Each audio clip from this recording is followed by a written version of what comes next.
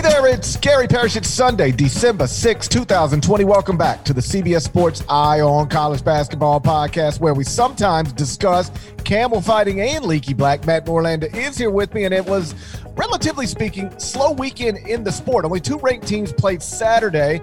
Only 6 played Sunday. Blame COVID, but we got a gigantic headline on Sunday afternoon. Final score, Georgia Tech 79, Kentucky 62. So John Calipari's Wildcats are now 1-3 on the season. Lone victory over Morehead State. They've lost to Richmond, Kansas, and Georgia Tech. And let the record show, Georgia Tech entered this game with a 0-2 record featuring losses to Mercer and Georgia State, which I assume makes Georgia Tech the first team in history to open 0-2 with losses to Mercer and Georgia State and then beat Kentucky in Game 3. Norlander, can you confirm? Did we watch history on Sunday inside State Farm Arena?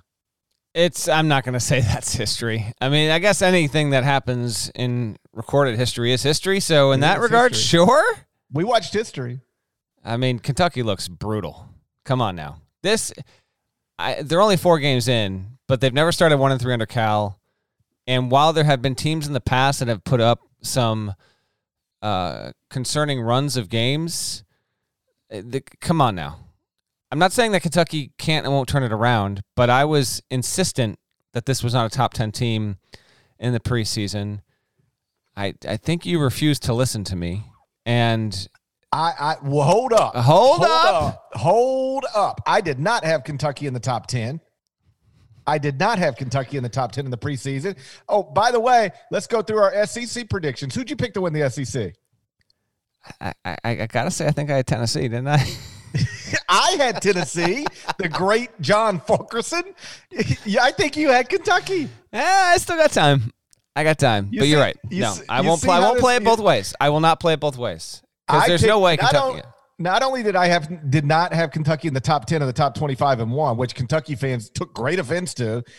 Ain't had one tweet me tonight, but they took great offense in the preseason when I didn't have Kentucky in the top 10. And so not only did I not have Kentucky in the top 10, I didn't have Kentucky first in the SEC. I had Tennessee first because of the legend John Fulkerson. That's some solid forecasting by you there. We'll see what happens when Tennessee welcomes in Colorado on Tuesday night, by the way. We'll get to that later.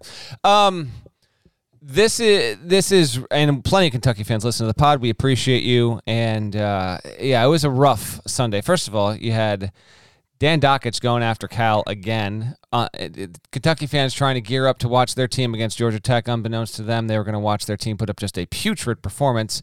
You got Dockich calling the Xavier-Cincinnati game, calling out Cal for what is the second time this season for basically refusing to play teams in non-conference like Indiana and now Evansville. He said he'll never play Richmond again, and he basically said Cal will never schedule Georgia Tech again if he loses this game. Well, maybe that'll be the case. We'll have to wait and find out. But if you watch Kentucky lose, you saw tons to be concerned with. Not just the record, not just the youth, like lack of fight, some terrible hunting with some of these shots. Olivier Sarr was weirdly just awful. What's your diagnosis on this? Are you with me in that it's completely fair right now to say that this is more concerning beyond like the fact that they've never been 1-3 under Cal? This is the first time they've been 1-3 since Cal's been there. First time they've been 1-3 since 2000, 2001. But are you with me in that, even if they can round into form as, a top 3 team in the SEC, but like what they have here is different from any other rocky start they've ever had before. Because it does feel different in the immediacy. We are recording this within 60 minutes of this game going final. Well, it is actually different based on the record, and it does feel different based on the roster. Listen, I have banged this drum for years and multiple times on the podcast leading up to this season. The greatest John Calipari teams at Kentucky, there's 3. There's 3 that are better than any of the others. 2010, 2012, 2015. They all had roster balance. In other words, yes, they had star-studded freshmen, but they also had meaningful non-freshmen who had spent multiple years in the program also on the team. This team doesn't have that.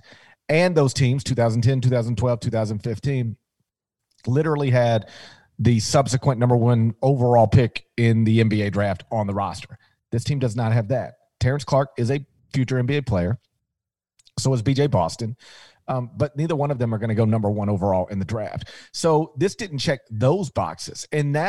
So I was clear, even though I thought Kentucky would be better than this, obviously. I didn't have them in the top 10. I did have them in the top 15 and had them in the top 25 and 1 as recently as Sunday morning. They gone tomorrow morning. They're gone.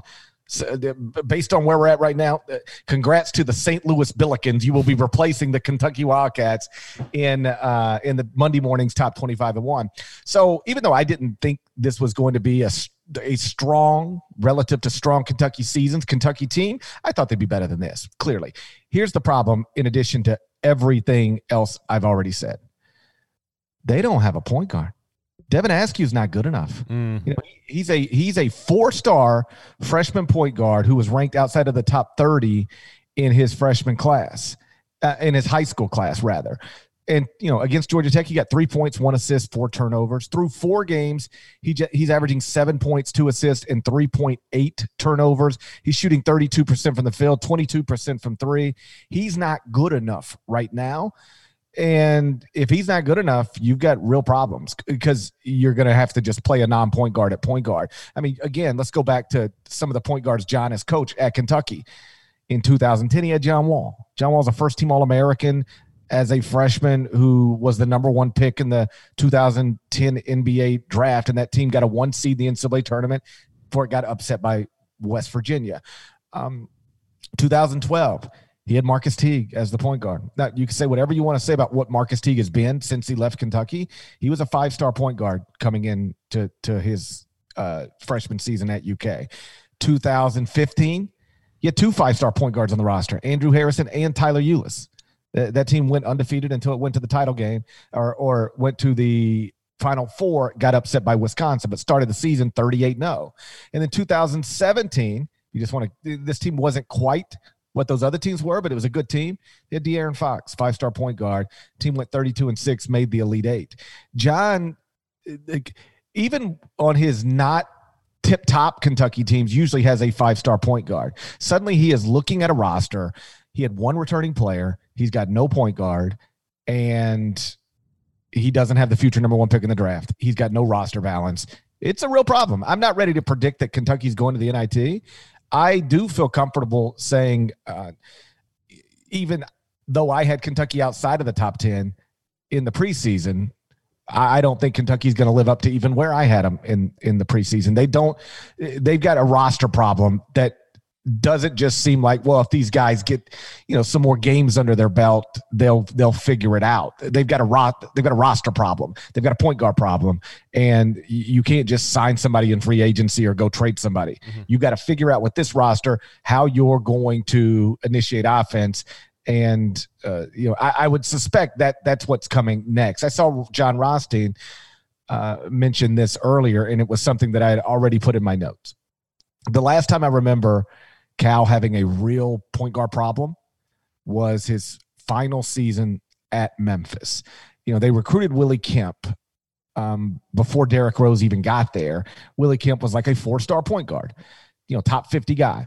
And he started for a year, and he was kind of okay, if I remember correctly. And then they bring in Derrick Rose, and he, Derrick Rose is going to start in front of you.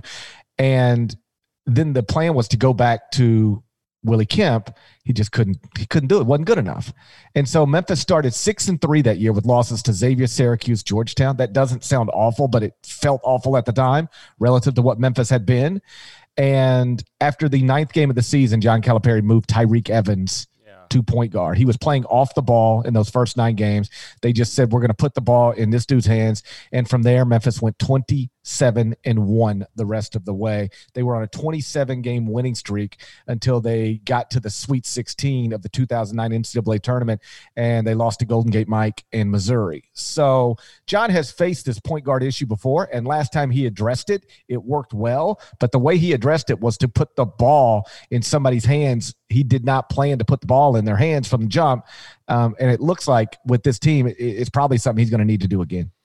Yeah, Jeff Borzello, our buddy with ESPN, he pointed out after the game went final, Kentucky has 73 turnovers in 4 games. 73 in 4 games with the team this young.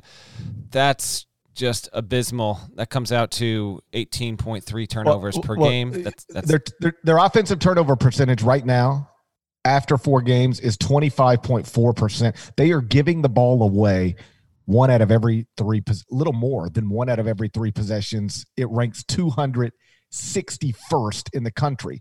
So think about this. When you're 261st in the country in offensive turnover percentage and 243rd in the country in 3-point field goal percentage, how are you supposed to be good? You're not. That's a bad basketball team. It's not doable. For Kentucky fans that watch this and watch the way that you lost against Kansas, also just like, again, like State Farm Arena was just lifeless, just no artificial crowd noise, nobody in the seats, no cardboard cutouts. It's all fine, but just like when you're watching your team and Georgia Tech, which has been brutal, losses to Mercer, Georgia State. Apparently Josh Pastner was able to actually get some contact practice in as of late, and if that that actually legitimately helped them get this win there. Congrats to Pastner, by the way. He's the first former assistant of Cal's to get a win in 18 games. Cal is now 17-1 all time. And so Georgia Tech gets a good win, and it did look closer to a team that we thought could be, in the NCAA tournament conversation. That's a good win. Georgia Tech has plenty of path still to travel, but a nice win for them. But yeah, that was just, it got to be a blowout, and there was just no juice there. And for a young team, that probably doesn't help. The last time Kentucky went 1-3 was 2000-2001. It started off with Tubby Smith was obviously the coach then. Started off with a loss at St. John's to open the season. Then it lost against UCLA at Madison Square Garden. I'm guessing that must have been the preseason NIT. I mean, we're going back 21 years now, but those were the 2 opening losses to start that season, both at the Garden. Got a win over Jacksonville State, and then lost at Rupp Arena to Penn State and started 1-3. That team wound up going 24-10 and finished first in the SEC East back when the SEC did have divisions, and so it wound up doing okay for itself. But obviously the roster makeup of that group and just the general makeup of college basketball drastically different from what we are actually dealing with here today. And that's a pretty interesting roster to look back on there. But yeah, Kentucky's 1-3, and its next opponent's going to be Notre Dame, and that's a home game for Cal, and while it should win, Notre Dame currently checks in at 79 at Ken Palm. Georgia Tech is 75, so they're not all that different. It is a different kind of style. Bray doesn't run what Pastner runs, but certainly something to keep an eye out on that with all of that. And we'll wind up talking about UK, I think, win or lose a week from tonight, because that game is on Saturday. It's going to be a finals week. Kentucky has no games until they play Notre Dame on Saturday at Rupp if COVID does not disrupt that. That's pretty much all I got, GP, with UK. I mean, we still got to see plenty more. The three-point shooting is still an issue. We finally have, a couple of baskets going down for Boston and Clark and Askew, but they still got plenty to figure out there. We are recording this podcast, as I said, relatively quickly after the end of the game, so I don't know what Cal has said. Parrish could probably guess it better than anyone, because he's covered him more than anyone that runs a regular frequent podcast, given your time with him in Memphis. But he knows the deal here, and now without even knowing, hearing what he said, I would assume it touches on all the things he always touches on. We're youngest team in the country. We're going to be okay. That's what he always says. It's a December loss. Yeah, it's not. We're going to be okay. Just gotta play together. We're young, we'll be okay. Yeah, I know. Until it's not okay, like officially, like it's over with and it wasn't okay, he'll keep saying it's going to be okay until the very end. Right. My last thing, and then we can move on. If you're wondering if this is a first, it's not in terms of the 3-game losing streak. Kentucky actually has lost 4 before, but it wasn't in the Nerlens-Noel NIT year, which they never had a losing streak of more than 2 games. It was actually the year where I think it's the only other team to have, and listen, they're young every season, but they were dead last in experience in college basketball back in 17-18. That was the year, for people that, I understand these Kentucky teams, if they didn't win the championship or, almost go undefeated, I understand sometimes why these, if you're not a UK fan, why the rosters can blend together. That was the year that all of these players were freshmen. Hamidou Diallo, P.J. Washington, Shea Gilgeous-Alexander, Kevin Knox, Quade Green, Nick Richards. They were all freshmen. Wenyan Gabriel was a sophomore.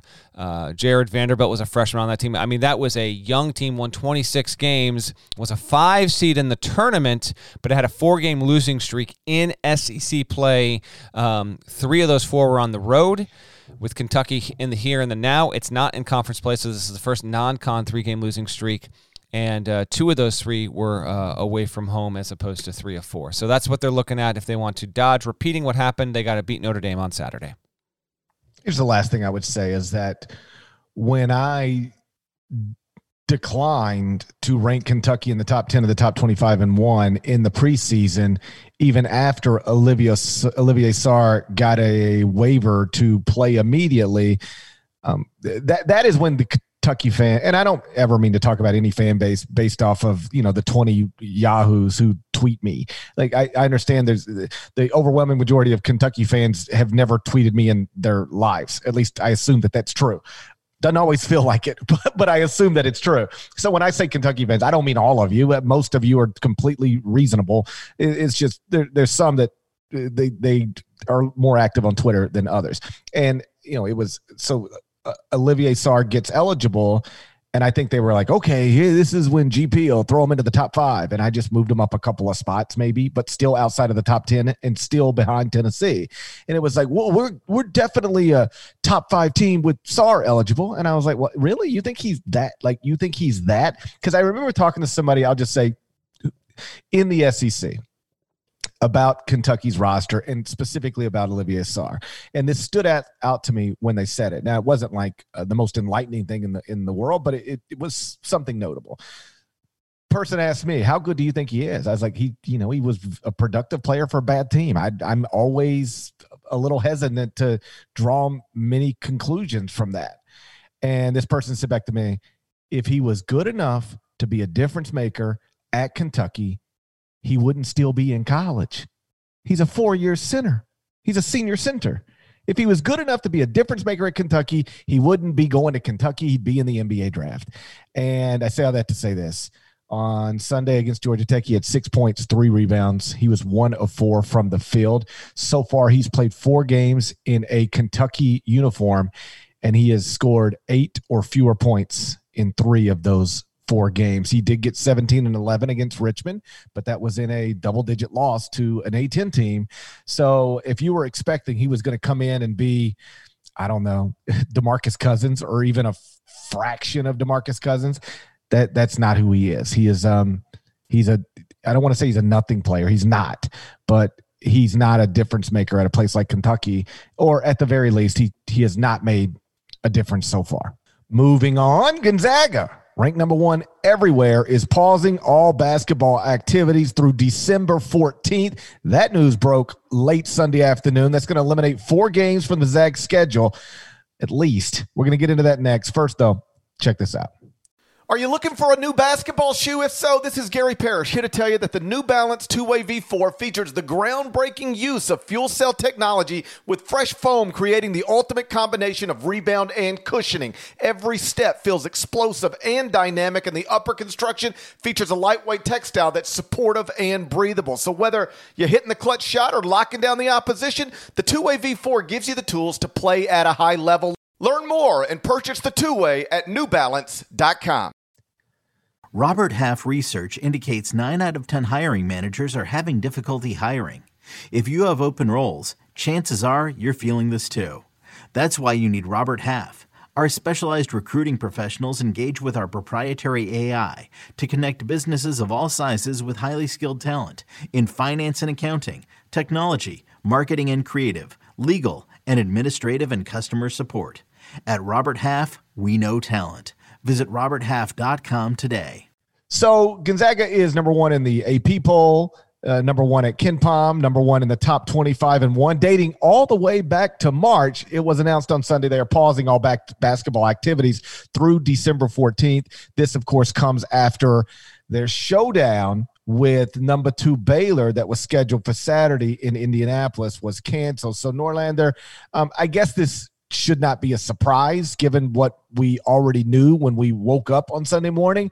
But still, I don't even want to say it's disappointing or frustrating. It's just, it is what it is. This is what playing college basketball in the middle of a pandemic looks like. But not having the number one team, healthy and on the floor until at least next Monday, and I'm just talking practice, is kind of a bummer, right?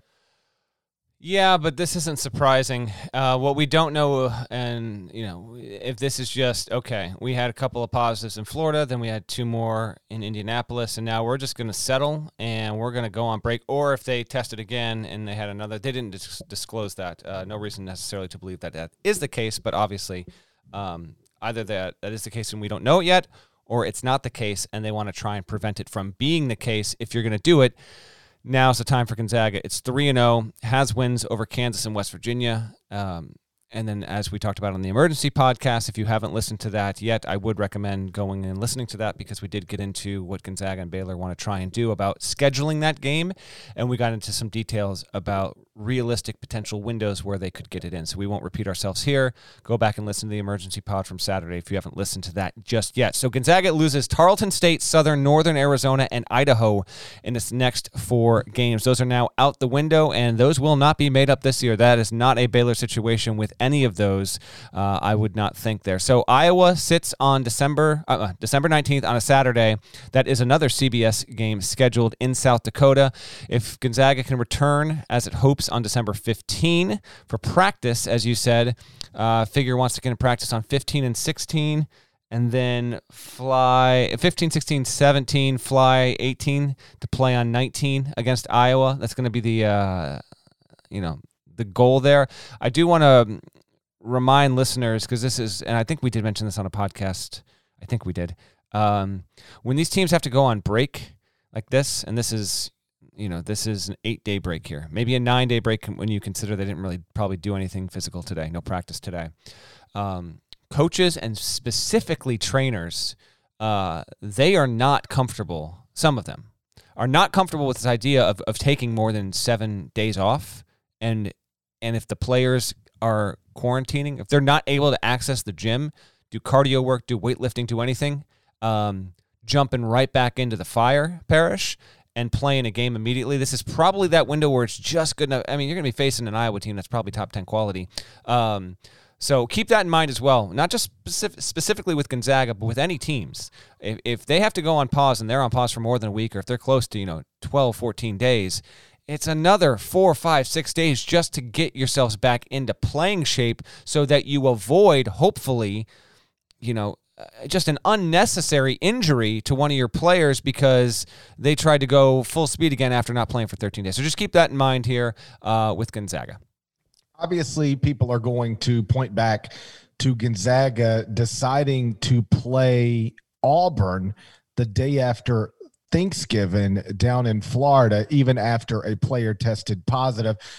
For folks who might not be familiar with the order of things, this is basically how it went. On Thanksgiving, Gonzaga played Kansas, and then Gonzaga had a player test positive. It is reportedly Julian Strother.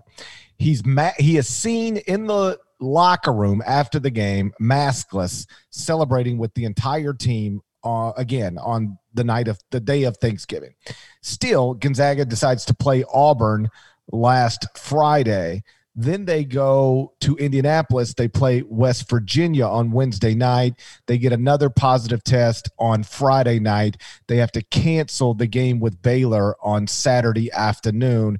Are you comfortable connecting those dots? But is it reasonable to assume that Gonzaga pushing it with a positive test the day after Thanksgiving has led to Gonzaga now having to shut down its program and miss a game with the second-ranked team in the country? Or is that we're connecting too many dots and we simply do not know? That's reasonable to assume, but we don't know it to be sure. St. Joe's had to go on a pause after being involved in the Florida event, and I think it's due to come off here in a couple days. Auburn never had a positive test. Kansas at this point has not had a positive test. So we do know that it was not a situation that was out of control with Florida. And again, the Florida health officials allowed them to play. But with Gonzaga, because of this, you do your best, and they have gone. I mean, Mark Few even said on the CBS broadcast when he, after they canceled the game, but they talked to him real quick for network. He said, these guys have their own rooms on the road. That's unheard of. And he's right. Like, Gonzaga is doing all that it can in terms of a travel perspective, different planes. Players have their own room. Normally it's 2 to a room on the road to help, obviously, with university costs. When you got to book these hotel rooms, all this stuff costs money and everything that they're going through. But clearly, whatever measures they took, they got back home. They had their conversations within the program and obviously elsewhere within the university, athletic department, and potentially the president. And they decided, okay, let's just stop here. Let's not get ourselves into an even worse situation. And frankly, if you're Gonzaga, while those other teams would have loved a chance to play Gonzaga, I mean, let's just be real here, Parrish. These are expendable games. You would love to get the wins, but the wins do you almost nothing from an NCAA tournament perspective. So they are completely disposable games, and so they're gonna halt here and see if they can get it back together and be in good shape to play Iowa, and hopefully Iowa will be in good shape to play Gonzaga on December 19th. So the Gonzaga-Baylor game was obviously the biggest game of the weekend that had been scheduled but then had to be called off. But by my count, it was one of only 45 that was scheduled for Saturday or Sunday at one time or another and had to be canceled or postponed because of COVID-19 issues. On Saturday, the breakdown is like this. There were 72 games scheduled, 25 were called off. So 35% of the schedule was canceled or postponed on Saturday. Okay. On Sunday, there were 54 games scheduled at one time or another. 10 were called off. So 19% of the schedule was canceled or postponed. Added up, and 35 of the 124 games that were scheduled at one point or another for Saturday or Sunday of this weekend were called off. That's 28%. Norlander, I had a coach ask me on Saturday night, like, is this just how it's going to be? And so let me ask you the same question. Is this what we're looking at, or is this just a bad stretch? Because 35% of Saturday's games being canceled because of COVID issues we've sort of rationalized doing this, A, because of money, but B, by saying, hey, listen, football was canceled about 18, 20% of its games, and college basketball through the first 10, 11 days was, they're doing about 20%. So it's kind of the same thing, but the number jumped on Saturday and Sunday. And now we just got 4 more Gonzaga games canceled. Mm-hmm. Do you think this is going to be tougher to pull off than college football is, than what college football is going through and has been going through?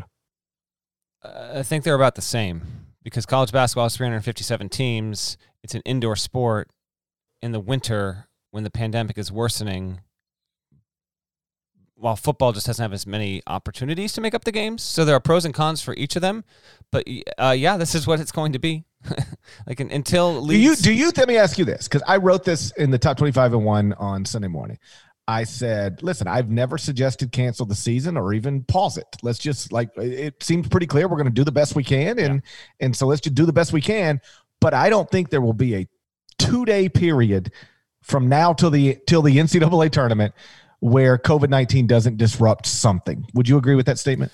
I would lean to agree with you. I think we could get lucky and have a 2-day stretch where not one game gets moved. We could, but asking 3 is almost an impossibility. And what I do think is also a very strong possibility is that we will hit a point with multiple leagues where they just straight up stop playing for a certain amount of time to get their team to basically balance their books, balance their schedules, and whether that means that they're going to still try and get the games in campus venues with travel necessary, or if they're going to say, okay, now we're going to go and try and do something in one single site for 10 to 14 days to get games in. I do think that's definitely going to be looming out there without a doubt. And by the way, there was this anti-bubble argument very early on, even though I was suggesting it. I believe you were suggesting it too. I was a big proponent of let's just go to conference only bubbles and knock this thing out. We know basketball works in a bubble. We know soccer works in a bubble. What we don't know is whether college basketball in the winter is going to work outside of a bubble. We can see, but we don't know. What we know is bubbles work. And so we didn't go there for a variety of reasons. But one of the reasons you would hear from people is you can't take student athletes on the road for that long. And I was like, tell me why. Show me the rule and tell me why. Gonzaga just spent 2 weeks on the road. Yes, all right. Now they did. Let's be fair here. They did, and look what happened. Yes, but how about this? Here's my point. Not that Gonzaga was in a bubble for 2 weeks. Gonzaga went from Spokane to Florida to Indy. They were just bouncing around the country. My point is they were away from home for 2 straight weeks. So the argument that you can't put a college basketball team in a bubble for 14 days is nonsensical. Like you could do whatever you want to do. It just comes down to what are you willing to do. If Gonzaga would have been at Mohegan Sun, like check in, stay there for 14 straight days, don't leave, follow all of our protocols. They once you get there and you're fine, you're probably fine through the deal. That's what we learned. So my point isn't that Gonzaga was away from home for 14 days and look what happened. My point is because they were bouncing around the country. I've never suggested that's the wise way to do this. What I suggested is absolutely you can take a basketball team away from its campus for weeks at a time, bubble them up, and get games in. That is okay. And Gonzaga willing to be away from home for 2 consecutive weeks underlines the point that it is okay. If you didn't want to do it, just say you didn't want to do it, but don't act like it was impossible. You're right. On this note, by the way, just since we're talking about this, I was curious, so I looked earlier today. As of right now, there are 57 teams. Now, this includes the teams that are not going to play this season. So, Ivy. So, you got to remove Ivy, Maryland Eastern Shore, Bethune-Cookman, and a couple others who are just not going to play. But 57 teams have yet to play a game this season. But on the other end of it, we're 12 game. I think we're 12, right? I think we're 12 days into. We're 12 days into the season. There have been 12 game days to this point. Xavier beat Cincinnati on Sunday to win the crosstown shootout, and they are now 6-2 in their last 8 games versus the Bearcats. But Xavier's living large at the moment. They're 6-0. I mean, they're the only 6-0 team in the country, and they've been able to get in all 6 games as planned. There are only 6 teams, I believe. 1, 2, 3, 4. Yeah, there are 6 teams who have played. I'm not going to trivia time you here because we're not going to waste listeners' time here. But if you are curious, for those that have been fortunate enough to this point to schedule ambitiously in terms of the number of games, here are the 6 teams to get 6 games in and through the first 12 days of gameplay. Xavier 6-0, BYU is 5-1, San Francisco is 4-2. BYU and San Francisco both went to the bubble in Mohegan Sun. Omaha is 2-4. NC-A&T is 2-4, and Oakland is 0-6. Those are your only 6 teams to get in 6 games at this point. Plenty of teams are struggling to get off the mat and even play one. DePaul being a recent example. It had its game canceled in the 11th hour against Iowa State on Sunday, so they're having some real issues. And then real quick, since I mentioned them, NC-A&T lost at home on Sunday to Stanford, which is still in North Carolina, searching for another game in North Carolina later this week, and it was the first time Stanford had ever played at an HBCU. NC-A&T wasn't able to get a win there, but that was a little piece of history for both schools there. But yeah, just 6 teams. I was just curious, GP, because we talk about all these postponements and cancellations. Which schools have actually been fortunate at this point, not only to get all the games they wanted, but they've actually gotten in 6 games when if you're playing 18 league games or 20 league games, getting in 6 already, that's a huge win. So just a little nugget there for you. This pandemic has been rough on everybody, but the state of North Carolina has benefited in very small ways. Maui Invitational relocated to North Carolina, and Stanford relocated to North Carolina. That's an amazing institution and an amazing multi-team college basketball event. So listen, I'm sure if you're in North Carolina, you'd rather snap your fingers and have none of this exist, but you got Stanford out of the deal and the Maui Invitational. So that's pretty good. I know you don't want to waste listeners' time, but trivia time. I will trivia time you. No. There was no shot you were guessing Oakland and North Carolina A&T. So just, those 6 teams, and just Xavier fans, if you're feeling great, that's good. Before you trivia time, are you going to put X in your top 25 and 1? No. Okay. All right. At Gary Parrish CBS, go find him. Trivia time me. Let's go. there are 4 power conference schools that still have not played a game. And by power conference, we mean the top 7 leagues, Power 5 plus Big East and American. Okay. One of them is DePaul. You've already mentioned that. Yes. Name the other 3. Well, I know Tennessee is one of them because Tennessee is going to host Colorado on Tuesday, and it still has not gotten in a game. Tell me I'm right. That is correct. Tennessee has not played a game. Tennessee has actually had 5 games canceled so far. Charlotte, VCU, Gonzaga, Notre Dame, UT Martin. Now they are going to open with Colorado. And I meant to reach out. I wonder if Kimmy English put this together. Kimmy used to work at Colorado, and now he works at Tennessee. I wonder if he was just like, you guys need a game? Like, Tad, Rick, I'll get you guys out here. Let me connect you. We'll do a group call, and let's can you fly to Knoxville this week, and we'll play there. Tennessee's going to return the game to Colorado at some point. So, yes, DePaul is one of the teams that hasn't played. Tennessee is another. Tennessee's the only ranked team that hasn't played a game yet. Tennessee, like you said, going to host Colorado on Tuesday. I'm gonna go Zach Morris timeout and just say on the middle trivia time I'm gonna guess it, but you just reminded me of something. First of all, your Kim English suspicion has got to be right. I got to think that that's exactly what happened there. And 2, I am going to correct on this podcast because I mistakenly referred to Ashley Hodge of Sikkim 365 as a woman. My apologies. Ashley and I did actually connect online. I sent my apologies. He said it was fine. He actually listens to the podcast and says, I'm used to it, of course. So my apologies. Ashley Hodge, Sikkim 365, is a man. Wanted to correct that since you brought up Kim English because you were then poking fun at me that I was going to refer to Kim English as the first woman on the bench in a D1 game. And obviously, I read into this not too long ago, maybe in the past 6 months, year, I don't know. We have someone who works at CBS Sports HQ who reaches out to us all the time to make sure we're available. Hey, can you be on this 1:00 show? Hey, can you join us after the Duke game? Hey, do you know what I'm talking about? Yes. Quinn Snyder. Correct. And it's probably 4 months into the deal before I realized Quinn is not a man. See, Quinn to me, that definitely is that's a gender bending name. But when I hear Quinn, like sometimes to me, Quinn is more female than male name. But that's really like my middle guy, my 6-year-old's like one of his best friends. His name's Quinn, and it's a little boy. And so and then you're like, actually, Quinn Snyder is like correct. An NBA coach, and it just never occurred to me that Quinn Snyder was not a man. And then I don't know how I figured it out. Oh, you know what I think happened? This is Facebook. You know how they'll suggest friends to you? Yes. So it's like suggested. It's like, hey, you want to be friends with this person? I'm like, I do not. The last thing I want to do on this planet is be friends with that person. And then it says, you want to be friends with Quinn Snyder? And it says works with CBS Sports. And I was like, that's Quinn Snyder? How is that Quinn Snyder? And so it was an eye-opening experience. So I text more politely with her now. I'm a more polite texter now. Definitely not wasting listeners' time, by the way. Okay, who do we have? Tennessee, DePaul. I need 2 more. Yes. I got no shot at this, man. One of them also plays in the SEC. Okay. And they have a coach named after a frog. Yeah. Okay. Ole Miss. There we go. Kermit. Not enough dudes named Kermit in college basketball. This is one of the staple philosophical ideals of this podcast dating back to at least 2018. All right. Ole Miss is 3. And then give me the conference on the 4th one. AAC.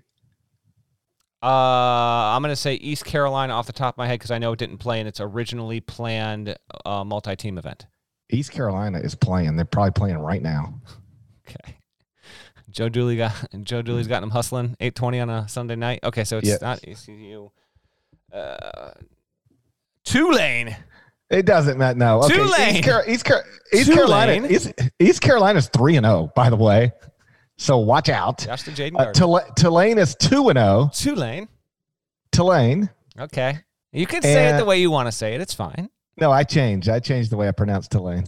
And sitting there with a 0-0 record still on the night of December 6th, your Temple Owls. I knew it, and I didn't know that I knew it. That's right. Yep.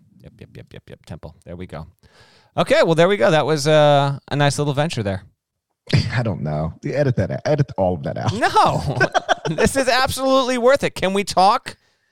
First of all, I was going to start this podcast with the "Come win it now" if Texas won, but he didn't win. Oh, so you know what I just figured out? Like, I've been listening to Rage Against the Machine since I was 15, 16 years old. And so the other night when we were texting about and tweeting about Shaka Smart looking like Zach De La Rocca, I ended up on a Bulls on Parade live in Germany or something. And I think for 25 years, I've thought Zach De La Rocca opened that song with "Quit It Now" as opposed to "Come With It Now." Come with it now. That's right. I just learned that. How did I just learn that? We've all got those lyrics that we mishear for like 15 years, and then you hear or you come across the way it actually was written, and it's like, whoa! You're like the guy. You're like the gif with the guy from The Wire. That's what it is. Like Zach De La Rocca could be telling. I could see him telling people to quit it now. That makes it sounds like something he would say. I could see it. I could see it saying. Did you like my little my Texas inspired Rage Against the Machine lyrics after they won? You did a good job with that. Thank you very much.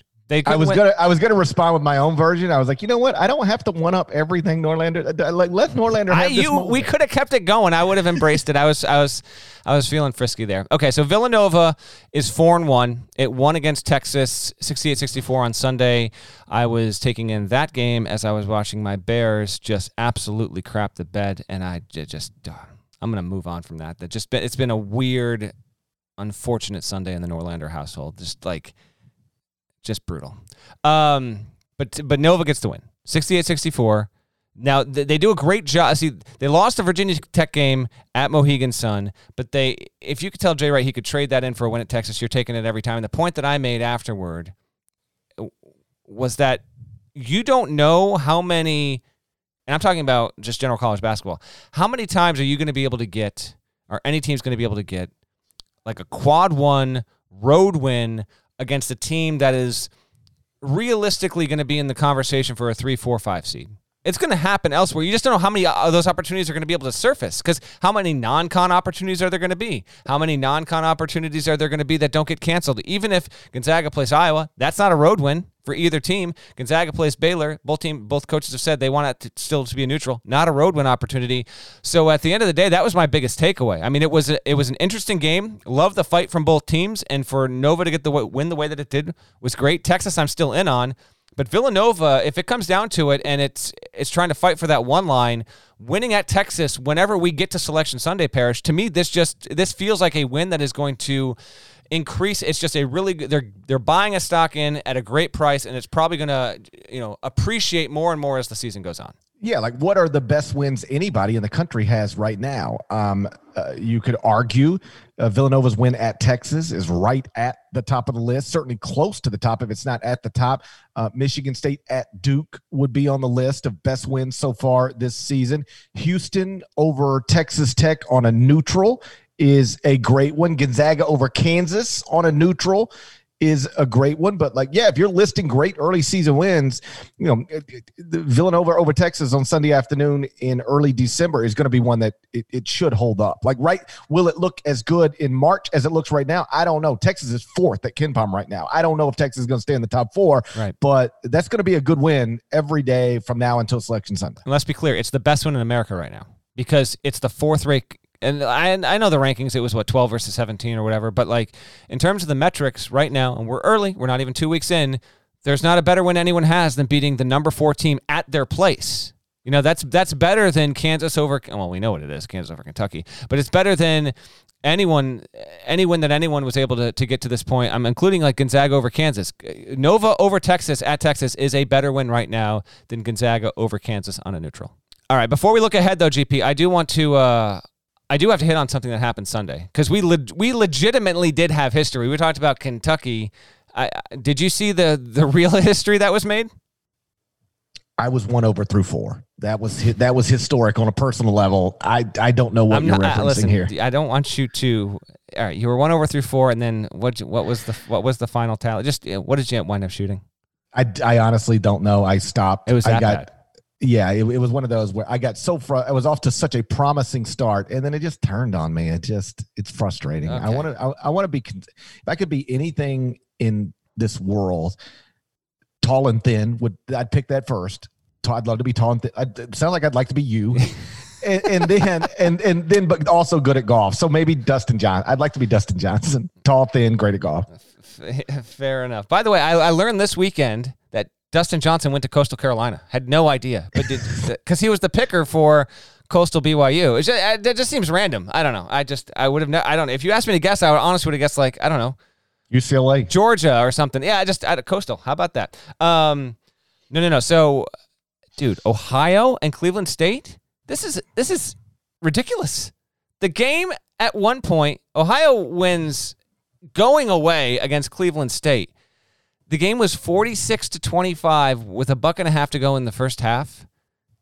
46-25, and Ohio proceeds to go on a 40-0 run. It was 86-25 with 8 minutes and 23 seconds to go in the second half. That's insane. It is a Division I men's basketball record for longest run without the other team scoring any points, including 2 D1 teams in the history of the sport.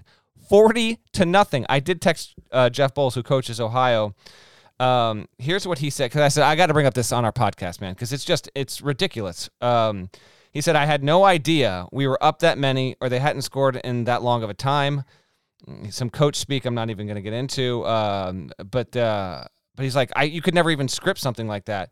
He said, I looked up at the under 12 media timeout and they were stuck on 25. I said, have they even scored? And my assistant was like, they haven't scored in 15 minutes. I said, if I went up to you before you asked your assistant that, like if I could just like stop you right there and be like, what do you think? What kind of run do you think you're on? He's like, I would have guessed like 20-0. It was double that, 40-0. Shouts to Ohio. That is just, I mean, I just, it's not that could ever be broken because, you know, you get a blue blood team playing an absolute just garbage team 17, 37 years from now. And maybe they pull off like a 42-0 run. Like it is a breakable record, but that's just, it's unthinkable. Ohio's 3-1. And in addition to that, they also have Jason Preston, who's gotten plenty of run this year because he basically didn't even think that he was going to be, he enrolled to college to be a student. And then he got talked into going to prep school, played up, and he's gotten a little bit of buzz for him. So, because he had that big game against Illinois, yeah, and then against Cleveland State in this one he had 12 points, 8 assists, 7 rebounds, and he went viral, I guess, in the Illinois game because they're just like in the middle of a game randomly telling this amazing story. Had that story ever been told before? I don't think it had, because it was one of those where like we should have or would have known about it, but no, yeah. Bowles, if you're listening, if you run across one of those again, I know. Text somebody. Exactly. Give us a heads up. I didn't even give him grief about that in the text thread, but yeah, no, it's genuinely an amazing story because he's going to be a pro now, and he is like a top 3 player in the MAC. And wasn't even thinking that he was like it wasn't even on his radar that he would be good enough to play college basketball. And only because he went to prep school, and then they had 4 different tiers at that prep school in terms of teams you were on. He was on the C team out of 4, A, B, C, and D. Got bumped up to the best one, then got dropped back down, got back up, and then wound up getting an opportunity to play at Ohio after he put his mixtape on Twitter. So it's an awesome deal. Go ahead and look for that story. But yeah, Ohio 3-1 might wind up being the best team in the MAC this season. We'll wait and see. Their next game comes in a week against Marshall, but between that and the 40-0 run, you can't ask for much better pub 2 weeks into a season if you're a mid-major than what Bowles has been able to do at Ohio. Yeah, that's not a story that you waste in the middle of a non-league game. that's a for me it's a 1,500 word story, and for Norlander it's a 5,000 word story. That's right. Correct. You're absolutely right about that. You're not wrong at all. And or like it's a game day story, you know, like you don't want to write it. It's I when it went viral, somebody was like, "This is an amazing story." I was like, "All right, I'll listen to this." And I'm listening to the story, and it just gets better and better and better. I'm like, "How does nobody know this story?" Like, and like Bowles, because he was an assistant at Ohio State, before he became a head coach, we all know him. Like he could have given the story to any of us. I was going to text him and I forgot, but as I was watching the story, I was like, how did none of us ever hear about? Like, we talk to coaches sometimes and they'll be like, "Hey, I got something that might be interesting for you." Like Bowles had this thing that's undeniably interesting and just kept it to himself. I hear you. Okay, Monday is pretty rough, right? But Tuesday we got some games, Parrish? Yeah, Monday is like, don't worry about Monday. But on Tuesday, there's at least 4 games that I think are relatively interesting involving ranked teams. One you've already mentioned, Colorado at Tennessee. I'll just use the rankings in the latest top 25 and 1. I've got Tennessee 9th in the top 25 and 1. So Colorado at a top 10 Tennessee team picked to win the SEC. And that's a quality opponent for a team that, hasn't played a game yet. And the Vols have, we've mentioned John Fulkerson, East Ponds. They enrolled 2 5-star freshmen, both of whom are projected one-and-done first-round draft picks. So I'm really high on this Tennessee team. Looking forward to seeing them. Colorado, Tennessee tips at 6 Eastern on Tuesday. Shortly before that, you get number 6 Creighton at number 4 Kansas. Again, these rankings are based on where they are in the top 25 and 1. And then we also have that night number 19 North Carolina at number 3 Iowa, and number 7 Illinois at number 8 Duke. Those games, of course, being tied to the ACC Big Ten Challenge. So Monday, not much going on. Really, there wasn't much going on Saturday or Sunday, but Tuesday night, really Tuesday, because that first game, Creighton, Kansas, tips at 5 Eastern. That Tuesday should be awesome, provided, of course, and this is probably going to just have to be the way we talk about this stuff all season, provided, of course, the games go off as planned. Yeah, you're right.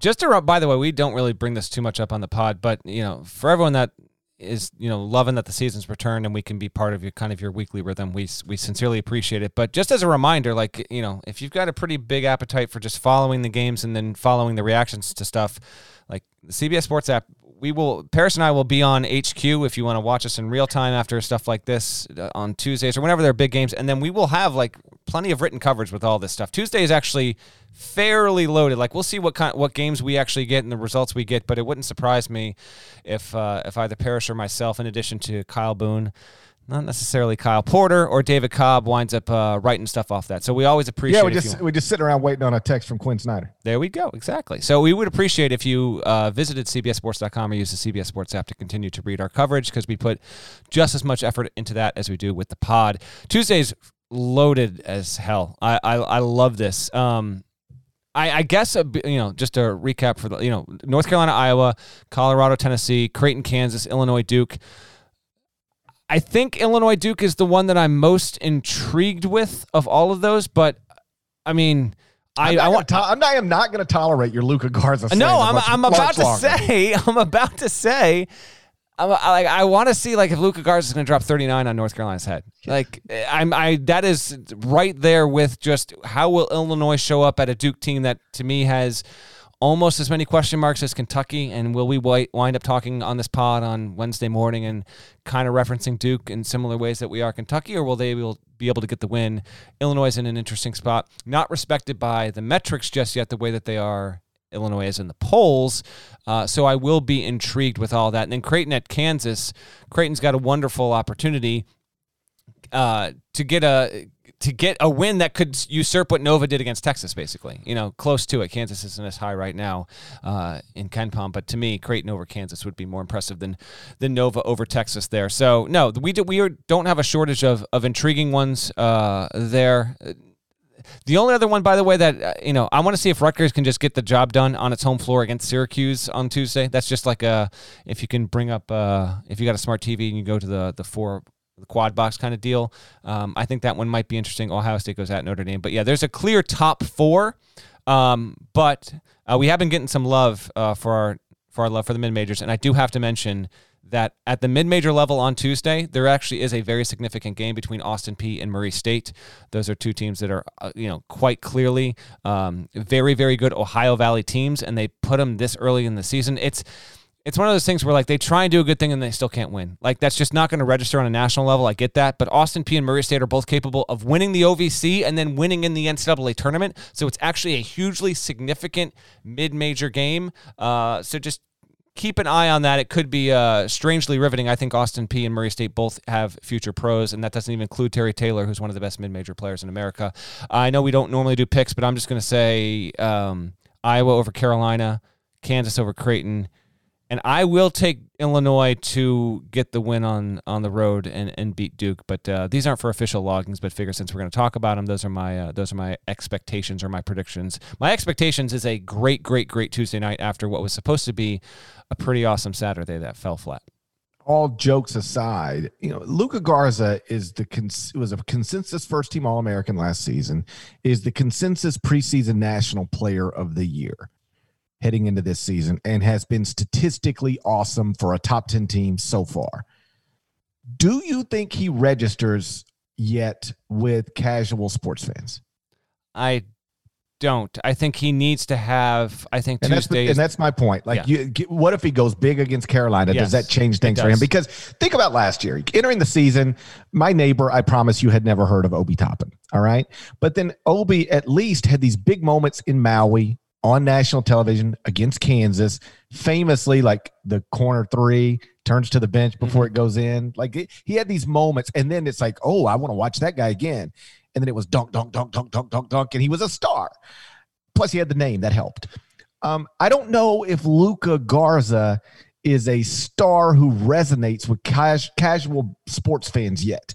Like the people who, instead of thinking about Kentucky, Georgia Tech today, were watching the NFL and didn't even really know Kentucky and Georgia Tech were even playing. Do those people know about Luka Garza? I'm not sure, but one way to thrust yourself onto the national radar outside of college basketball, go get 40 and 15 against North Carolina in the Big Ten ACC Challenge for an undefeated team. Win. Right. Go do that. That'll get the job done. I agree with you. Tuesday is a hugely significant night for college basketball in terms of there's no NBA happening right now, GP. I was about to say there's no NFL, but there actually is an NFL game on Tuesday scheduled. I think the Ravens play the Cowboys, I think. I've got Lamar in fantasy, and I need a miracle performance there. So even then, college hoops can't catch a break because the NFL will overshadow everything. But still, if Iowa is able to beat Carolina and Garza can go for 30-plus again, that is the kind of thing. He's not a non-factor. He was a first-team All-American last year, and Iowa had its best season in a long time. It can be even better this season. So he's there, but he has not broken through yet.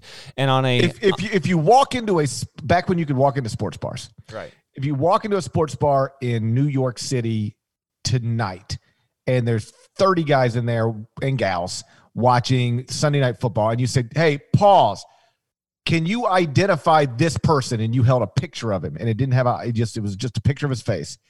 How many of those 30 know who Luka Garza is? 3. I know. That's what I'm talking about. Yeah. Yeah, no, I absolutely hear you on that. That's a 7:35 tip on ESPN, by the way. Creighton at Kansas is a weird little lineup. 5 o'clock is Creighton, Kansas. Then you got North Carolina, Iowa at 7:35. Then Illinois, Duke at 9:30. So it's a great little run there. Illinois, Duke will run parallel, I guess, to Syracuse, Rutgers with all of that stuff. So no, Tuesday night is loaded. If you're just a general sports fan, if you're like me, you like the NFL just as much as you love hoops, you'll have a little football to go with your college basketball, and that's a big time day, and then it will obviously continue on Wednesday, but we'll save the Wednesday stuff for the Wednesday morning podcast, and we'll get to the games that are happening then. When Facebook asked me if I wanted to be friends with Quinn Snyder, should I have sent a friend request?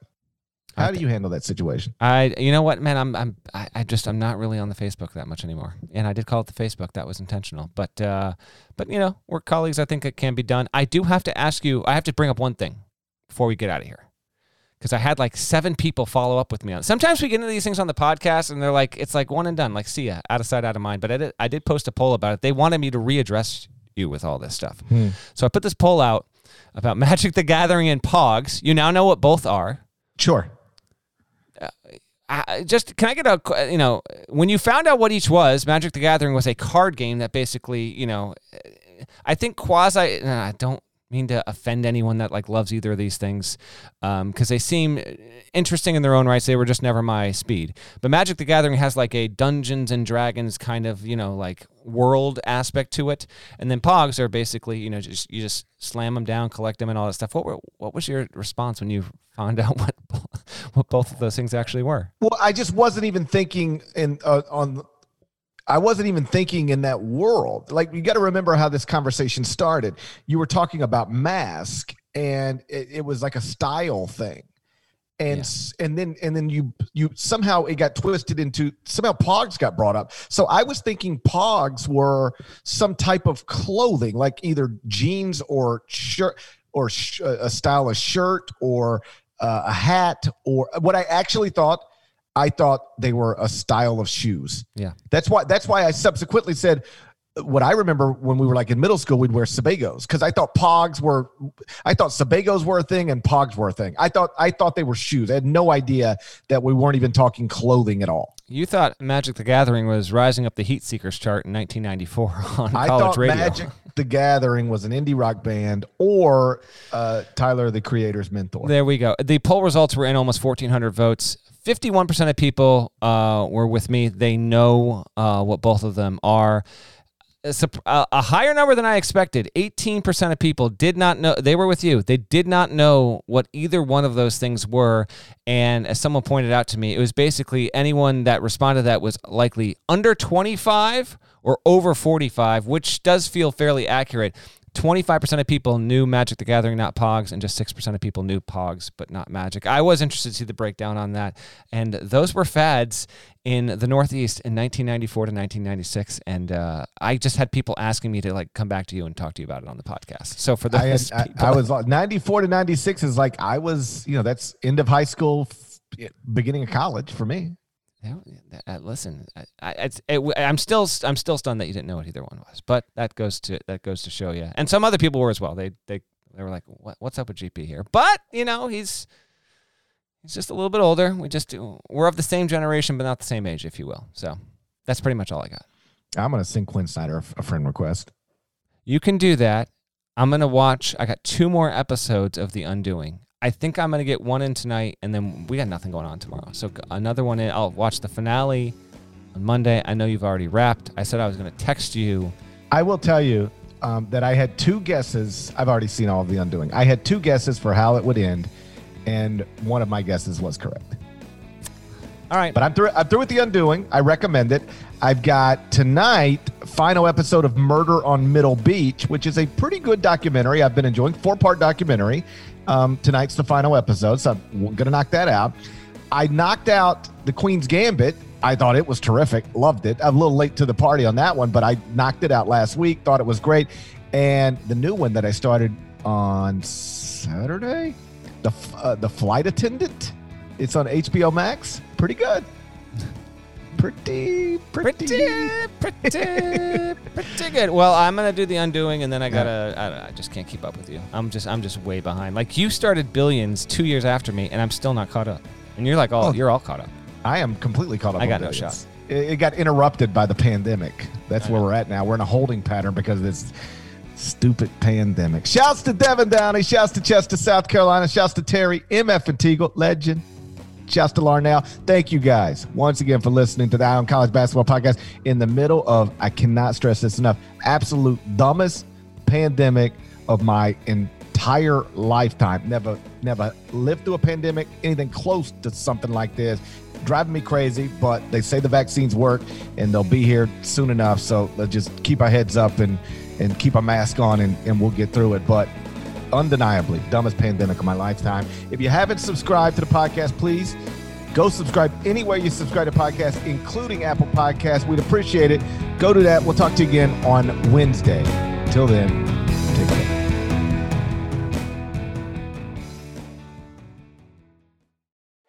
You can now relive the best moments of the UEFA Champions League 24/7.